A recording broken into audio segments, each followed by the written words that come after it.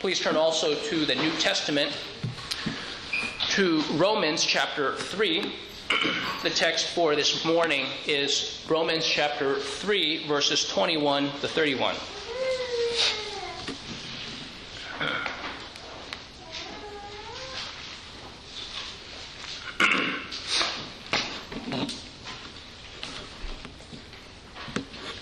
Romans chapter 3, verses 21 to 31.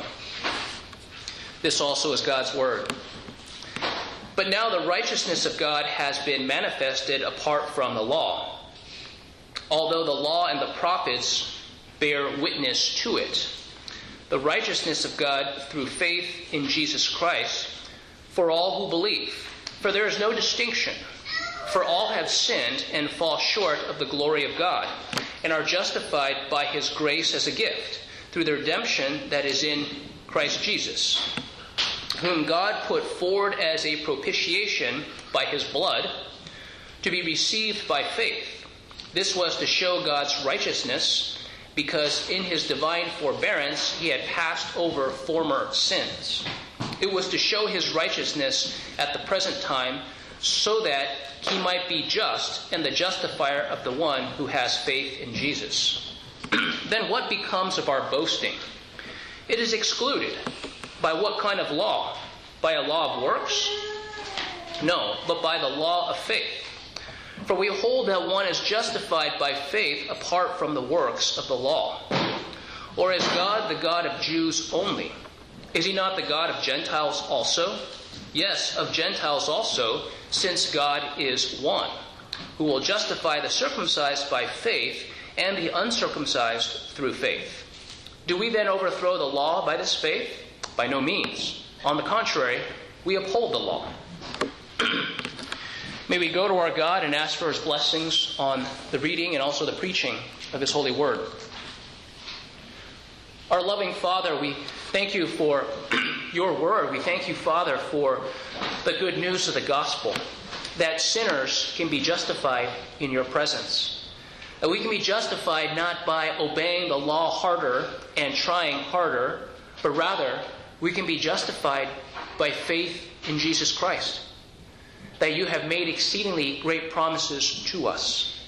That the gospel answers that age-old question, how can a man born of a woman be pure? And we thank you, Father, that you manifest your righteousness in it.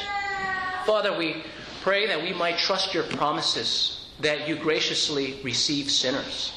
Father, help us to be those who forsake the old ways, that we would desire that which is new, that you have created us anew in Jesus Christ. We pray in thanks for the power of your Spirit that has not left us as orphans.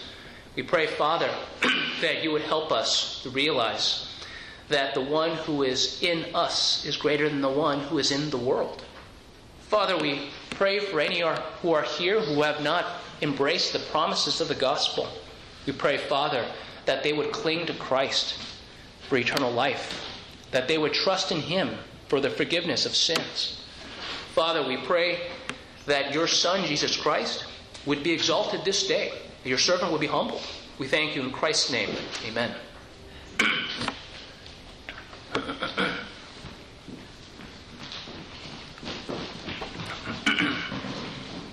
Imagine the type of the common situation it is in the newspaper, on your news feed, to hear about a politician who has a son in trouble with the law. That, of course, any of his political opponents would want to make a major incident of this. But how would that king or how would that politician get his son out of trouble with the law? So how would he go about doing justice, but at the same time spare his son? Well, perhaps you can see this is the whole question that comes up regarding God our Father. That how can God spare sinners without violating the principles of his own justice and holiness? Well, that's what the gospel answers for us. Even as we see in this passage, Romans chapter 3. You think about this book of Romans. The book of Romans is Paul's great treatise on justification by faith. That he tells you what he's going to tell you in Romans chapter 1, verses 16 and 17. But the righteous man shall live by faith. So he gives his introduction. There he says, this is the thesis. This is what I'm going to prove. Then in Romans 1, verses 18 to 32, he begins by talking about the Gentiles. And he says, hey, you know what? There's not much proof needed here to show that there's unrighteousness in the Gentile world. All you have to do is look at their actions, right? He says all the things about them. They bow down and worship animals. They bow down and worship the created things. And then look at their sexual practices, the same ones that are going on in our country today, right? Where things get progressively worse. And he's saying, hey, isn't that all that's needed to show you that there is there's sin involved in mankind? Then in Romans chapter 2, he talks about the justice, the impartiality with God. And then he begins to talk about, so it's easy to point a finger at those Gentiles. But then he says, hey, now you Jews, I'm going to address you next. I'm going to address you in somewhat of a different way. So the Jews boast, hey, we have the oracles, we have the law. But he says, hey, are you who have the law, are you actually those who obey the law? Because having the law, there's nothing good about that. If you have the law and you don't obey it, you're condemned by the law. And that's what he tells the Jews, his own people, saying, hey, God has given you the law. That is a privilege to have the oracles of God. But the fact that you have the law and that you don't obey the law, that's your condemnation. So that's the contrast, right? So here in Romans 3, the earlier half of the chapter, his conclusion is that there are none righteous, no, not one. That Jew and Gentile together are all under sin. That the law is no means of righteousness. And children, perhaps you've noticed, in our text today, Romans chapter 3, verses 21 to 31, the key phrase is the righteousness of God. It's mentioned no less than 4 times. So earlier in Romans chapter 3, there is the problem of there is no one righteous, not one. And then in the second half of Romans chapter 3, what we're in today, we have the righteousness of God. So the contrast is the sinfulness of man, the unrighteousness of man, and then we have the solution in the righteousness of God. And that's God giving us the good news of the gospel. So we see in this passage that justification is God's gracious gift of imputing Christ's righteousness to and forgiving sinners through faith in Christ apart from works. We'll look at this in 5 points. Hopefully they'll be brief. The first is the origins of justification, verse 21. The means of justification in verse 22. Third, the necessity of justification in verse 23. Fourth, the basis of justification in verses 24 to 26. And then the caveats for justification in verses 27 to 31. So we have this first point, the origins of justification in verse 21.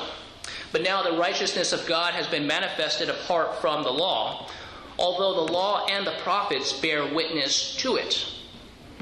Here, we spoke earlier about Romans chapter 3, that condemnation for all is without exception, for Jew and Gentile alike. That you think about the distinguishing marks of men, there's only 2 categories. You have Jews and then you have Gentiles. You have Israel and you have all the other nations of the world. And we're told that both are bad off. They're badly off. That there is no justification for them by obedience to the law. Romans 3, 9 to 11. What then? Are we Jews any better off? No, not at all, for we have already charged that all, both Jews and Greeks, are under sin. As it is written, none is righteous, no, not one. No one understands, no one seeks for God. And here, continuing, speaking about how the law speaks to those who are under the law. And every mouth may be stopped, and the whole world be held accountable to God. That's the answer. Everyone is accountable to God. right? That there's a law of God written on the hearts of those who are Gentiles, who have not been given the law. And there's the Jews who have been given the written law, and they violate it. So what the Apostle Paul is saying here is that since Adam's fall, the law is a dead-end means to righteousness. So he's saying, hey, I want you to see that there's no hope for righteousness according to the way of law-keeping. Works is not a means to life. The human works can only account for death because we disobey the law in thought, word, and deed. So now that righteousness through the law is an impossibility, what option is left?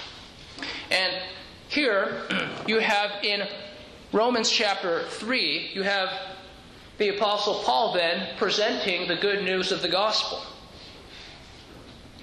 The righteousness of God has been manifested. So we have there in verse 21. But now the righteousness of God has been manifested apart from the law.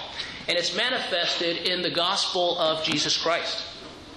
That God is the righteous judge. The age-old question. Think about Job's friends. That they didn't do Job much of a service, but they were at least asking the right question. Two of them asked that question. Job 15. What is man that he can be pure? Or he who is born of a woman that he can be righteous? That's the question that people are asking. They're asking, hey, how can a man who is born of a woman be righteous? Because they're saying, we haven't met anyone who is. And that's the same question that we started with. About a king or a politician. That his son, with all the privileges and all the wealth and the power, and he gets himself on the wrong side of the law. He commits a crime. And how is that dealt with? And according to that human king, that human ruler, that he will commit injustice if he attempts to spare his son in any way from the justice he deserves. But not so with God. Not so with God. Our God is a God of righteousness. That people ask the question, well, can't God just kind of shove all those things under the rug? So whatever I've done wrong, can't he just shove it under the rug? Can't he just look the other way? And here, can we see that even about a human king, a human judge? The answer is no. He can't do that. And if a human ruler who is called to be righteous and just can't do that, certainly God who is holy cannot do that. Sin must be paid for. It must be dealt with. There's nothing underhanded, and there's no injustice in God's manner of saving sinners. In fact, the gospel proclaims the very righteousness of God. That this righteousness of God is the highlight of this passage. That's what it's trying to tell us. That God is righteous. That He brings the good news of the gospel where sin is dealt with. There was a payment. Jesus is that payment. Now, it would be unrighteous for God to take our sins and punish another mere human for it. But God bears that sin Himself in His Son. So here, you can say that every sin is paid for in full. Either the sinner who committed the sin will pay for it, or it has been paid for in full by Christ and His death on the cross. So God is the one who originated this concept of justification. This concept about a sinner being made righteous before Him. A sinner being declared righteous before Him. And that it is only through Jesus Christ that this can happen. Now, perhaps some people think that the Apostle Paul is teaching some type of novelty.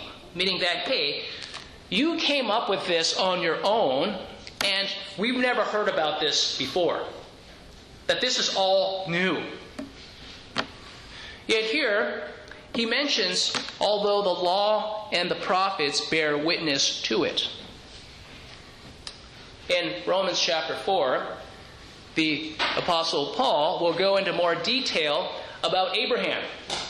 So he goes into details about Abraham that we read earlier. Romans 4, he quotes Genesis 15, but I will reference it even here that we read earlier, that this righteousness by faith, this being credited with righteousness, that it's not a novel concept to the Apostle Paul. It's been there since the first book of the Bible, that Abraham believed God, and it was credited or reckoned to him as righteousness. That the Apostle Paul or Christianity may be accused of being novel, but there's no validity to that accusation. People can accuse in all ways, but there's no truth to it. And we think about how novelty is desired after in our culture. So you think about businesses, you think about marketing. There's always a desire to be novel. Hey, what do you have that no one else has? And then you think about the church. The church tries to be novel, right? They shouldn't be, but they try to do new things. Hey, people aren't interested in the good news of the gospel, so we need something else. We need to give away expensive gifts. We need to have all these fancy shows and whatnot. But what we ought to understand is that the church is to focus on that which is essential. Its primary role is to proclaim the good news of the gospel, disciple men, women, and children in this good news, in what God has given us. That any time the church starts focusing on other things, then it's lost. We think also about this matter of novelty. Is your desire to bring novelty to Christ's church? Well, think about that for a moment. If an interpretation or a practice has not been known in the church for over 2,000 years, suddenly someone's teaching it, suddenly someone's promoting it, we shouldn't say, all right, there's something new we can do. We ought to say, hey, we ought to be careful, because if the church has never taught that view or has never done that thing, hey, why is that the case? Now, that's not an absolute statement that view is necessarily wrong, but at least we should be suspect. If the church hasn't taught that, then what has God held back for 2,000 years to His beloved bride? We want to be careful about this novelty. And so here the Apostle Paul is saying that this gospel, this justification by faith in Jesus Christ, this is not a novel view. It's been here from the first book of the Bible. We ought not to desire the novelties. That we ought to desire that which is true, that which is holy, that which God has given us in His Word. So that's the first point, the origins of justification. We have also the second point, the means of justification, verse 22. The righteousness of God through faith in Jesus Christ for all who believe. Here, God's righteous plan for man's justification is that it would come through faith in Jesus Christ for all who believe. So there's only two options. There's righteousness by law works, or there's righteousness by faith grace. So with Adam, you have the covenant of works. That was the time for righteousness by law works. And when Adam failed, every one of us failed in him. That he was our representative, we all failed. So Adam's sin is held against us. It's on our account. And when Adam failed, there was no other way according to law. The only option that remains is justification by grace through faith. Now, perhaps we ought to make some clarifications about this. Because in our day and age, people think of faith as some type of entity all on its own.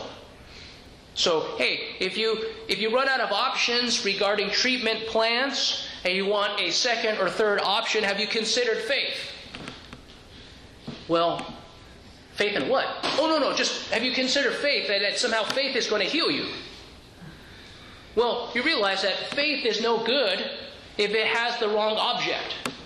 Faith must be in the right object. Faith must be Not just in someone named Jesus, right? You can't have faith in this Puerto Rican friend of yours named Jesus, right?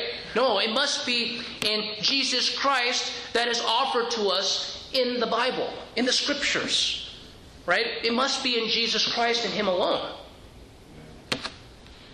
Must have the right object. Also here, we ought to say that there is no boasting or no meritorious claim regarding faith. Meaning that you can't say, hey, I believed it, and so that makes me righteous. The Catechism that we read earlier addresses that. So this matter of imputing faith itself, right? It says, but for Christ's sake alone, nor by imputing faith itself, the act of believing, or any other evangelical obedience to them as their righteousness. That it's not as if faith is somehow a work, that faith is meritorious. It's not. That the idea of believing God's promises, that's entirely in contrast to all the details of a works-based obedience, a works-based righteousness. It's also the case here in verse 22, the righteousness of God through faith in Jesus Christ for all who believe. How often is it that we come to principles of exclusion? Right? If you think about it, you kind of know, when I was a kid growing up, you kind of know that there are restaurants that, we just wouldn't go to because we know we wouldn't be welcome there. We don't have the right face. We don't have the right clothes. We don't have the right kind of cash. That's how life is. Right? You got to understand that there are certain things you can't do. Right? When I went to Asia, I noticed that on the airlines, all the stewards and stewardesses look kind of the same. Right? The women were somewhere between 100 and probably 160, 165 centimeters, and they correct that with heel length. And they're all certain form. And, if you have someone who's 150 centimeters tall and doesn't have the same shape, the bottom line is you're not going to be a stewardess on this airline. That's just not going to happen. It's only in the United States that you can be 75 years old and sue and become a stewardess in our American-based airlines, right? All this to say that there's an understanding about exclusion. The world understands exclusion. But what we have in these verses is that you have our Lord Jesus saying that here, the righteousness of God through faith in Jesus Christ for all who believe. For all who believe. You realize there's unity in the gospel. The gospel unites people. It separates, right? The people who don't believe, people who are outside of Christ, obviously should be set apart. But for all who are in Christ, that there is unity in the gospel. And that we ought to understand that the gospel should be the primary unifying factor of a people. So that people can say, wait a minute, I don't see what you possibly have in common with those other people. And that we might say, the one thing that unites us is that we share a common faith in Jesus Christ. And then they would be puzzled, oh, wow, you mean that's your greatest identity? You're not identifying in you all have some one political party, or you all have you're upwardly mobile, or you're all of a certain occupational group. No. There's breadth in all that. That unity is found in Jesus Christ, a common faith in Him. When we think about this order of salvation, perhaps some people have asked, why is it that we're talking about some of this minutia? Well, not all of it is minutia. It's very easy to take certain things and try to mix them and combine them. And perhaps we can say that these events of redemption can be distinguished, but they can never be separated.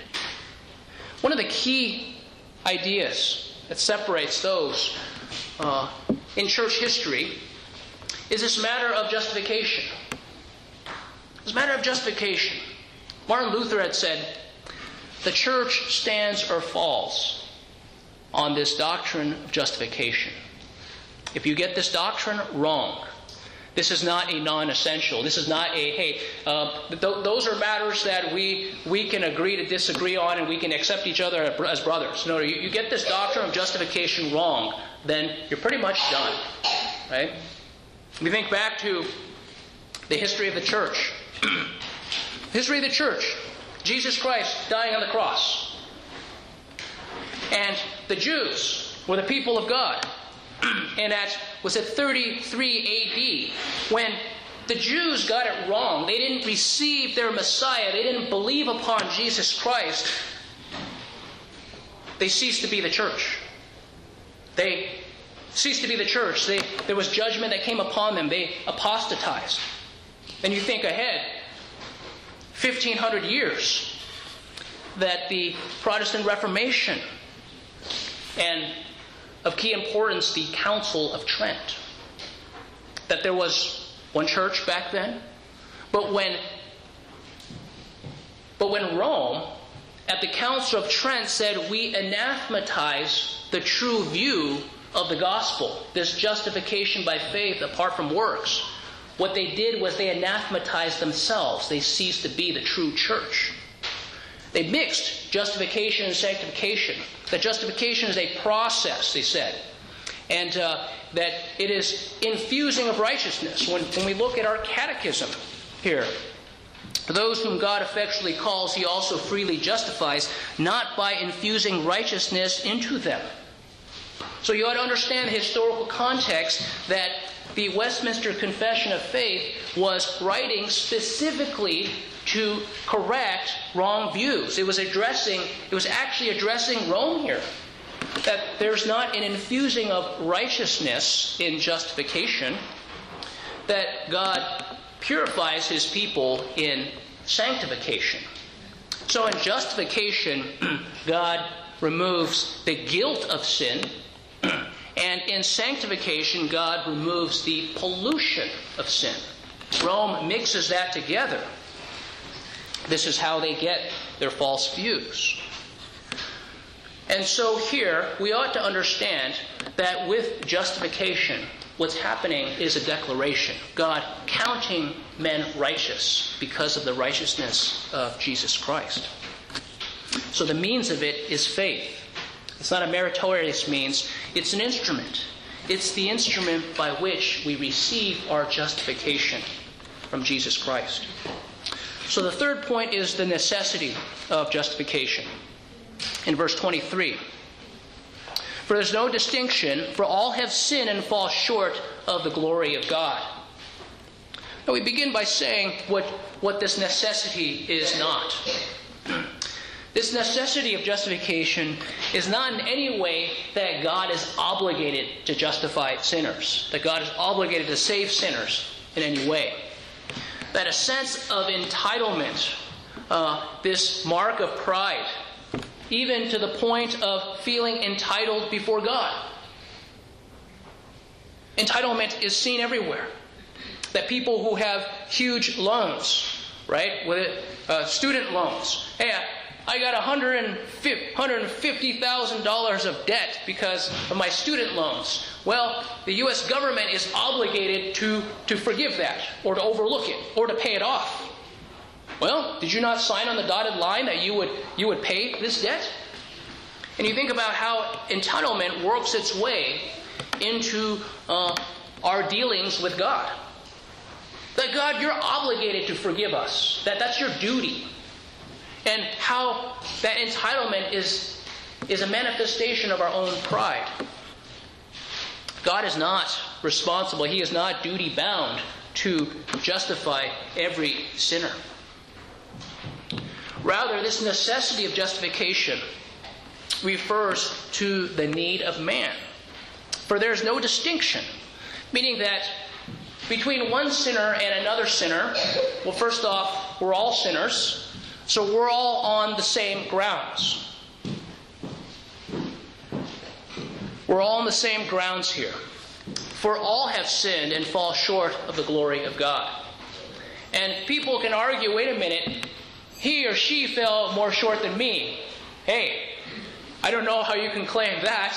What we all can claim is that we all have fallen short of the glory of God. We all have sinned in many ways. Here, the world seeks to foment discord between groups. Perhaps you've witnessed it. There's an attempt to foment discord between different ethnicities. And here, we ought not even to call them races. We ought to speak correctly in the teachings of our Lord that there's only one race. It's the race of Adam. All who are descendant of Adam.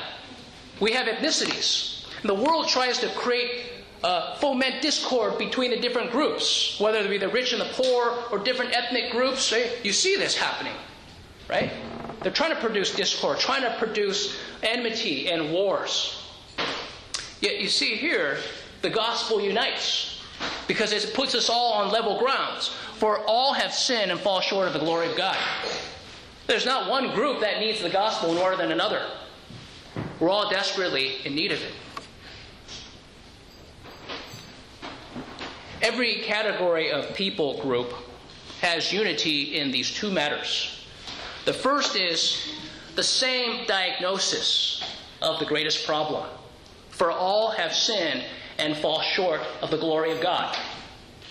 There might be an unreached people group. We don't know what their idiosyncrasies are, but we have in God's Word a diagnosis of their greatest problem. All have sinned and fall short of the glory of God.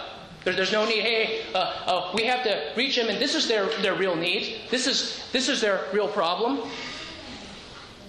So that's the one, the greatest problem. For all have sinned and fallen short of the glory of God.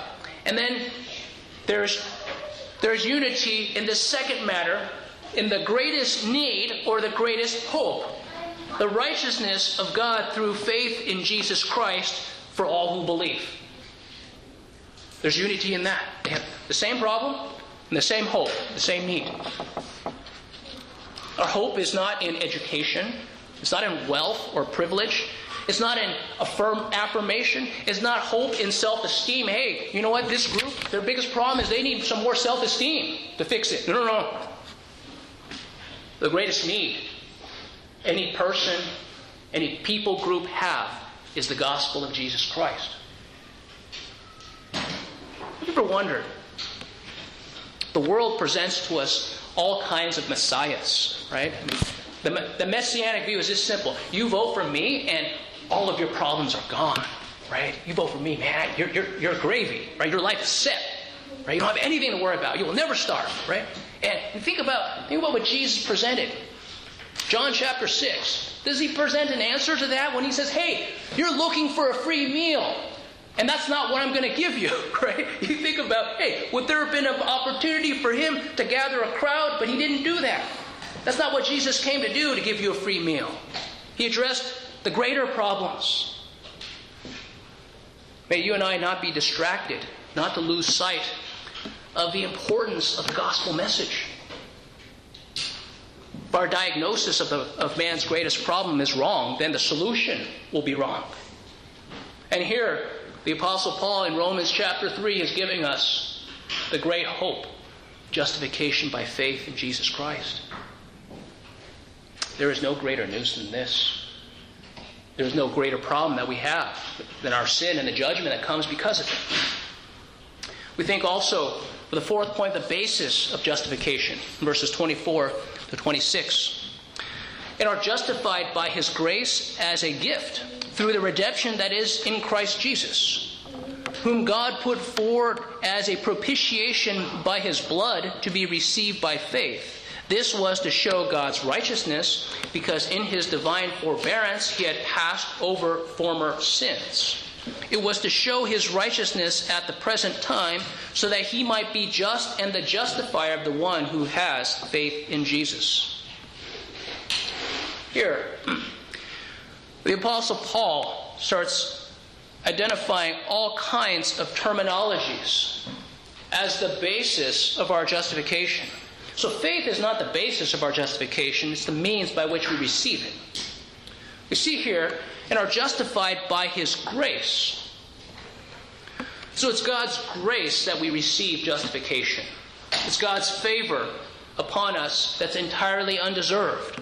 What we earned is his wrath, and he doesn't give that to us. Instead, he gives us his favor. That's the simple definition of grace. And when you and I understand grace, we can never demand it. Because grace demanded is grace misunderstood. You can't demand God's grace. God freely gives it. And we also have God's gift. That justification is described as a gift. So if you're in your neighborhood or in your workplace and you bring a gift for one particular employee or one particular coworker, right? Another coworker can't say, hey, you gave him a gift, you need to give me a gift, right? It might not be particularly wise to give that gift in front of everyone, right? But by definition, a gift is not something that can be demanded, right? Someone gives you a gift, that they're not obligated to give everyone a gift. Otherwise, we've misunderstood the concept of a gift. A gift is that which you did not earn. You don't earn gifts. You earn wages. You do work, and you get wages. But a gift is something you didn't earn. A gift is also that which cost you nothing. You didn't pay for it. And that's what the gospel is. It's a gift. You didn't earn it. It's freely given. And it cost you nothing. It cost God everything. It cost him the life of his Son. There's also the redemption that is in Jesus Christ. What do you notice that this word redemption comes up? Pick up a bottle, a pop, or you pick up a can of soda, right? It says redemption value. Right? We can understand that. It's used in a common way. That redemption is the ransom price paid to set another free. So God pays the ransom price, that's the life of his Son, Jesus Christ, and that you and I as sinners can be set free. That there had to be a payment made, and the payment was paid in full by Jesus Christ our Lord. And he assures us that this payment was full, and that you indeed can be set free. Wait a minute, you mean that my eternal payment in hell, that Jesus' death on the cross paid for that? And the answer is yes, that is correct. This is what God has promised. And if we are going to doubt that, then we're doubting God's promise. We're doubting the truthfulness of God. And perhaps some of you might be even wondering, wait a minute, this sounds too good to be true. Well, the answer is it's not. God has promised it. He has told us in his word. And his promises are always sure. You're never going to receive anything like it, even close to it, in the world. The world will promise you all kinds of freedoms, all kinds of privileges. What they actually deliver is bondage. It's only in the gospel of Jesus Christ that you can be promised this freedom. We also have a mention of this propitiation there in verse 25. Whom God put forward as a propitiation by his blood to be received by faith. What is this propitiation? Propitiation has to do with an offering to appease someone's wrath. So the wrath of God remains on us. That Jesus' shed blood, that was the propitiation. That Christ's death appeases God's wrath. It was his blood, meaning it was his life, that washed us clean. And that you are called to receive it by faith. Believe the promises that God has given you. That Jesus' blood shed on the cross is sufficient to pay for your sins. That's the good news of the gospel.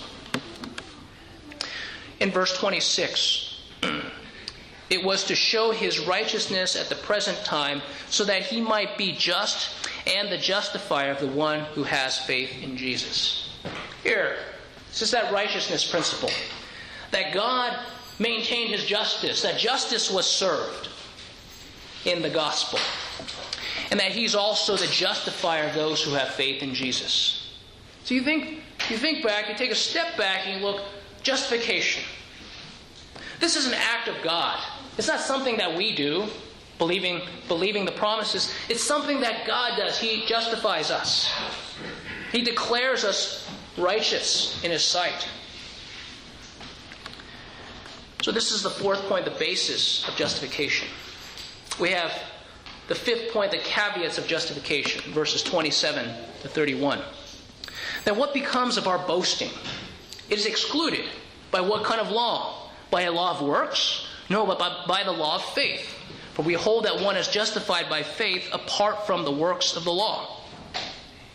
So here is as if the Apostle Paul in verses 27 to 31 is attempting to address all the doubts and all the what-ifs of someone who is listening to this teaching about justification by faith in Jesus Christ. So the first question, then what becomes of our boasting? And he says, it is excluded. Meaning that when you look at the heart of man, that we're always trying to include and insert our own merits, our own praise. But the teaching, the biblical teaching of justification is such that it eliminates it. It closes all the options. It shuts off all the little nooks and crannies that our pride can insert itself. So if you and I are understanding the good news of the gospel correctly, this news about justification by faith in Jesus Christ, then we ought to see that our boasting, our pride, is eliminated by it. Here he says, by what kind of law? Here law is used more like principle. So he says excluded. By what kind of principle? By a principle of works? No, but by the principle of faith. Faith meaning that it's according to grace. And works means it's merit. We're told elsewhere, Romans 4, for this reason it is by faith in order that it may be in accordance with grace. So when we receive a promise by faith, God fulfilling that promise, then it's showing us that it's by God's grace. It's not by works. So when the gospel is properly understood and embraced, then your pride and my pride should be completely eliminated. Even faith and repentance, we're told, are gifts from God. Let me ask another question. Or is God the God of Jews only? No, He's the God of Gentiles also. He's the God of Gentiles also. Since God is one who will justify the circumcised by faith and the uncircumcised through faith. So then we have again here the unity of Christ's church. That there is no distinguishing lines where God has not given it. That there would be all these different groups united under one head who is Jesus Christ. In verse 31, he finishes by addressing, do we then overthrow the law by this faith?